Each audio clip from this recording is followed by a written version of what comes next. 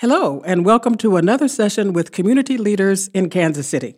I'm Pat Jordan, president of the Jim Cultural and Educational Center and founder of iSTEAM KC, an innovative real-world learning program for high school and college-age students. In celebration of the 25th anniversary of the opening of the Jim Theater, we opted to host a STEAM symposium. The results of the symposium suggest that Kansas City might not be prepared to meet the demand of more than 18,000 jobs about to come online. Here to discuss this issue are Clyde McQueen, President and CEO of the Full Employment Council, and Melissa Robinson, 3rd District City Councilperson. Clyde, why don't you start us out by briefly discussing your tenure, the FEC, some of its programs, and what you see as the problems and solutions to Kansas City's workforce challenge. Well, thank you very much for this event, and I'm glad to be here with you and Councilwoman Robinson, who also I must say congratulations to, since she's just going to be recognized by the Urban League as one of the outstanding citizens in Kansas City by virtue of her long tenure within the organization. So I'm really pleased congratulations. To be here with such an esteemed public policymaker and yourself, who's been a long tenant right here. Yes. In the Vine area. So what I would say, though, is just based on my 35 years here, I think the workforce issue is more diverse than just the issue of skilling people up, particularly in our region where we have 80,000 families with kids under the age of 18 and 51,000 of those families being single-parent families. And the second thing is that a lot of the jobs that are being developed and expanded are, by their very nature, manufacturing and distribution and information technology and warehouses where you have trucks, commercial traffic, which we don't want in our neighborhoods. We want them to be further out. But the people that they hire are in the neighborhoods. And so the whole issue of getting people from the neighborhood to those jobs and back is important. And then, more importantly, in addition to that, where you have those single-parent family households led by both men and women, this is on both sides of the gender space, is that we have to make sure that it is available not just between 7:30 in the morning and 6:30 at night, but also, from 12 to 8 and from 1 to 8 in the morning.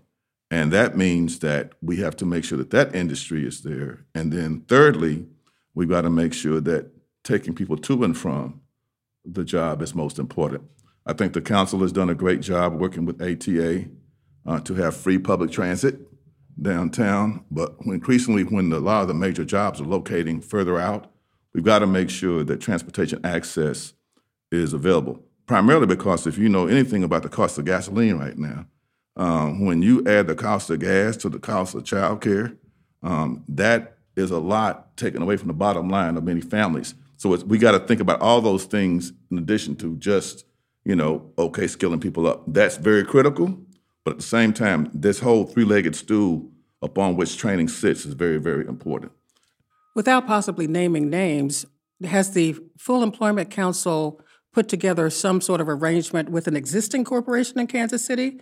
Are you talking about those kinds of issues and how that corporation could assist with that three-legged stool? I think we have had a long relationship with Kansas City Area Transit Authority. We've been talking about the cost of housing because workforce housing is very, very important. People can't even think about going to work if they don't have anywhere for them and their families to live at a reasonable cost. And so I don't know that much about housing. I've come to learn a whole lot more at events and places like that, and that's why we're working with, whether it's community builders or we were just with Restart last week, where community housing is very important. We were over in KCK with that housing development, the Davidson's Landing.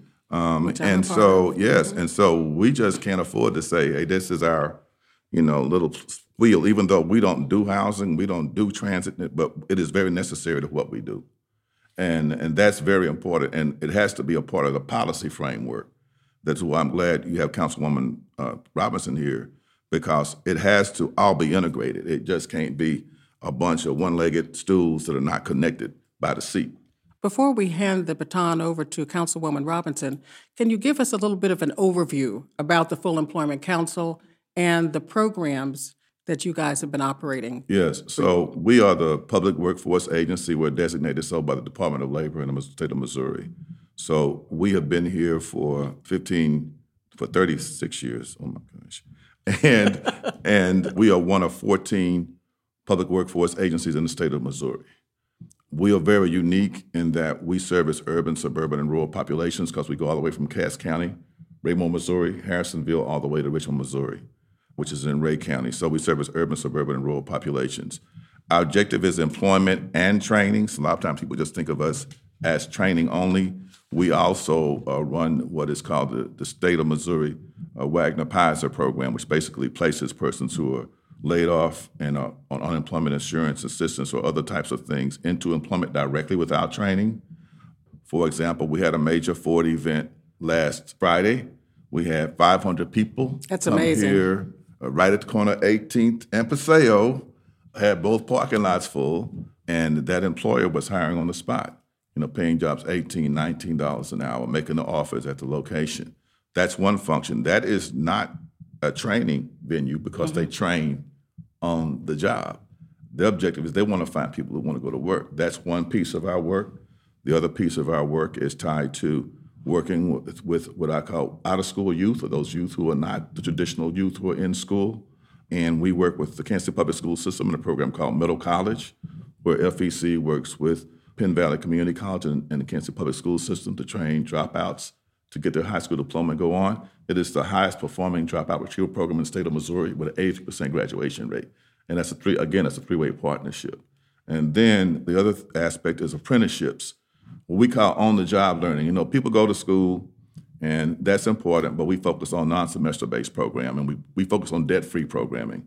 We don't want any more people going into debt to try to finance their way to college. And so we focus on short-term training programs that will still give you a credential, but that will enable you to go to work for training or debt-free. So there's no requirement you go into debt behind these programs. Secondly, we will have a support service network so they get training support, whether it's a bus pass for not in service by KCATA. And so we have a shuttle that takes them to and from work. And we also provide training support for work uniforms. And we provide that also for anything from work shoes or things of that nature. And we do these partners. The city of Kansas City, Missouri has been our agency-long partner, as is KCATA, for the last 30 years, whether it was providing transportation. We got a program called Neighborhood Works, where people go to work in their neighborhoods, cleaning up their neighborhoods, and when they get through, they go to work. Our average wage at placement for that is $19 an hour. My goodness. So everything here works in partnership. We do not do any of these things alone. We work in partnership with other persons. So FEC just stands for a partnership. It is not us by ourselves. It's us working with community partners, whether it's the city of Kansas City, Missouri, whether it's Jackson County, or whether it's the state of Missouri with the Missouri Conservation Commission. We work with the Beehive, where they get internships and they growing bees and honey and, whether it's with community builders. So everything that we do toward the end, which is to create a systemic intervention that enables persons who live in the community and in the region who are unemployed, underemployed, or in poverty to go to work full-time to support their families. And going to work full-time means not just going to work, but having fringe benefits, health care, and those type of things so that people can sustain their engagement and the impact on family wealth to their families. And when you look at the statistics, families of color are the least wealthiest families in the country historically. Blacks are number one with American families have less family wealth. Latinos and persons of brown persons number two. A single head of household number three. And the way that we do that is to make sure not only do they have the skills to have a good career, but also the financial wherewithal to be able to, A, be able to move into a house, B, be able to purchase a house, because that's your first form of wealth, and third, be able to pass it on to generations. And that's one of the things that we want to make sure happens here in Kansas City. And we have a very diverse, strong leadership team at City Hall and just recently in Jackson County. And so all of that coming together, we have to make sure we have good public policy. Because without that, FEC can't do anything. We can just be a one-off. And so we have to have the public policy that sustains our engagement. And that's the reason why I think this time is the most exciting time since I've been in this community. Oh, I agree, too, that it certainly is. I mean, with all these wonderful things that are happening, and part of what it is that we want to do, once again, is why you guys are here, is to help publicize the resources that are existing in Kansas City, especially the urban core. With that said, Councilwoman Robinson, we're talking about policy, public policy and sustainability. What say you? Thank you so much for having me, and I do have a couple of shout outs I want to give. You talked about Mr. McQueen, the middle college program. And so thinking about Dr. Mark Bedell, I was on the school board, helped to bring him here and was the board chair when he started that program. And so definitely shout out to the Kansas City Public School System for envisioning that and then also bringing in the right partners to make it happen, but seeing the deficit and being able to meet the deficit with a solution that transforms lives is so important. And which brings us to you, Miss Jordan, which you are the progressive pivoter, right? And have done so many awesome things in terms of really looking at how do we meet the needs of today and how do we address some of our greatest prolific challenges, which workforce is one. So very excited and thank you for putting together this symposium, getting the thought leaders there, having a follow-up and really beating that drum, like let's move forward and come with solutions. And Mr. McQueen, you are, he is amazing. He is amazing. I say that word a lot. I try not to use it as much, but he is the best social economic scientist I know, right? Okay. So yeah. Not only is he an adept workforce development professional, but certainly we just appreciate you and your crystal balls and schoolers ages 9 through 12 working with my office and Senator Washington's office. And we put maybe 80 different things in front of these young people, all digitally around their priorities and what it is that they were really excited about or what they wanted us to work on from a policy lens. One was violence and working with better relationships with police, making sure that they had opportunities to informally interact with law enforcement. And then the other one was health, that they recognize the deficits related to mental health and physical health and access. Now, these are young people, which we, talked about entertainment, we talked about jobs, we talked about hanging out, we talked about, had skate parks and all this. And 80 different things, and they came down to these 3. And the last one was around education. But their education strategy was around real-world learning. They said they appreciate their teachers, they love their teachers, but they want to know how this connects so that they could get employment and be more interested in the schooling that they got. So the young people do verify this work as well. But, here's the thing. I really believe, when I think about being on the school board and seeing those challenges and really, when you're at that graduation ceremony, and I tried to make them all, you just have so much anxiety and angst and excitement. Like, what are we sending these young people out into? Did we really prepare them for what they need in order to make the next step? And I think that Kansas City is uniquely placed because we have 14 different school districts. Many of them have multiple high schools. Some of them are graduating thousands of kids, very large classes. We have charter schools. And so we have the workforce there, but we also have to look at the public-private partnership with those assets that we have. And really, for me, that's about, when we talk about public-private partnership, oftentimes it's just a money exchange, but we really need to be working the corporations, which is revealed in your report, where the corporations are saying, we want to want the young people to come better prepared. Well, we need to be a more upstream approach. Those leaders need to be sitting down with our curriculum developers in the state of Missouri and our Department of Education and really matching those learning objectives with what's needed in the corporate sector in a lot of those jobs.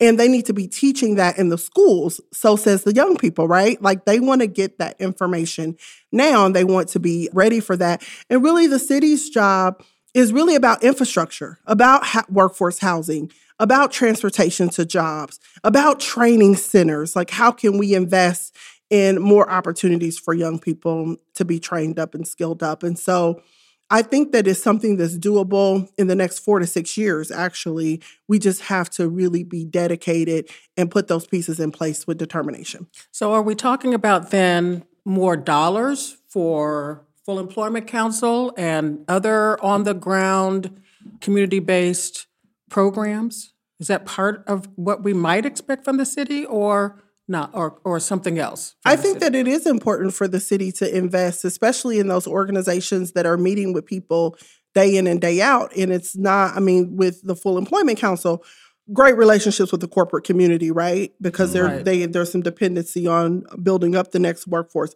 but also awesome relationships with the people who are in need of jobs. That's where they go. And so when you have that marrying of, that pipeline together, that is something that we need to invest in, as well as some very mass training opportunities where we're able to do it on a bigger scale.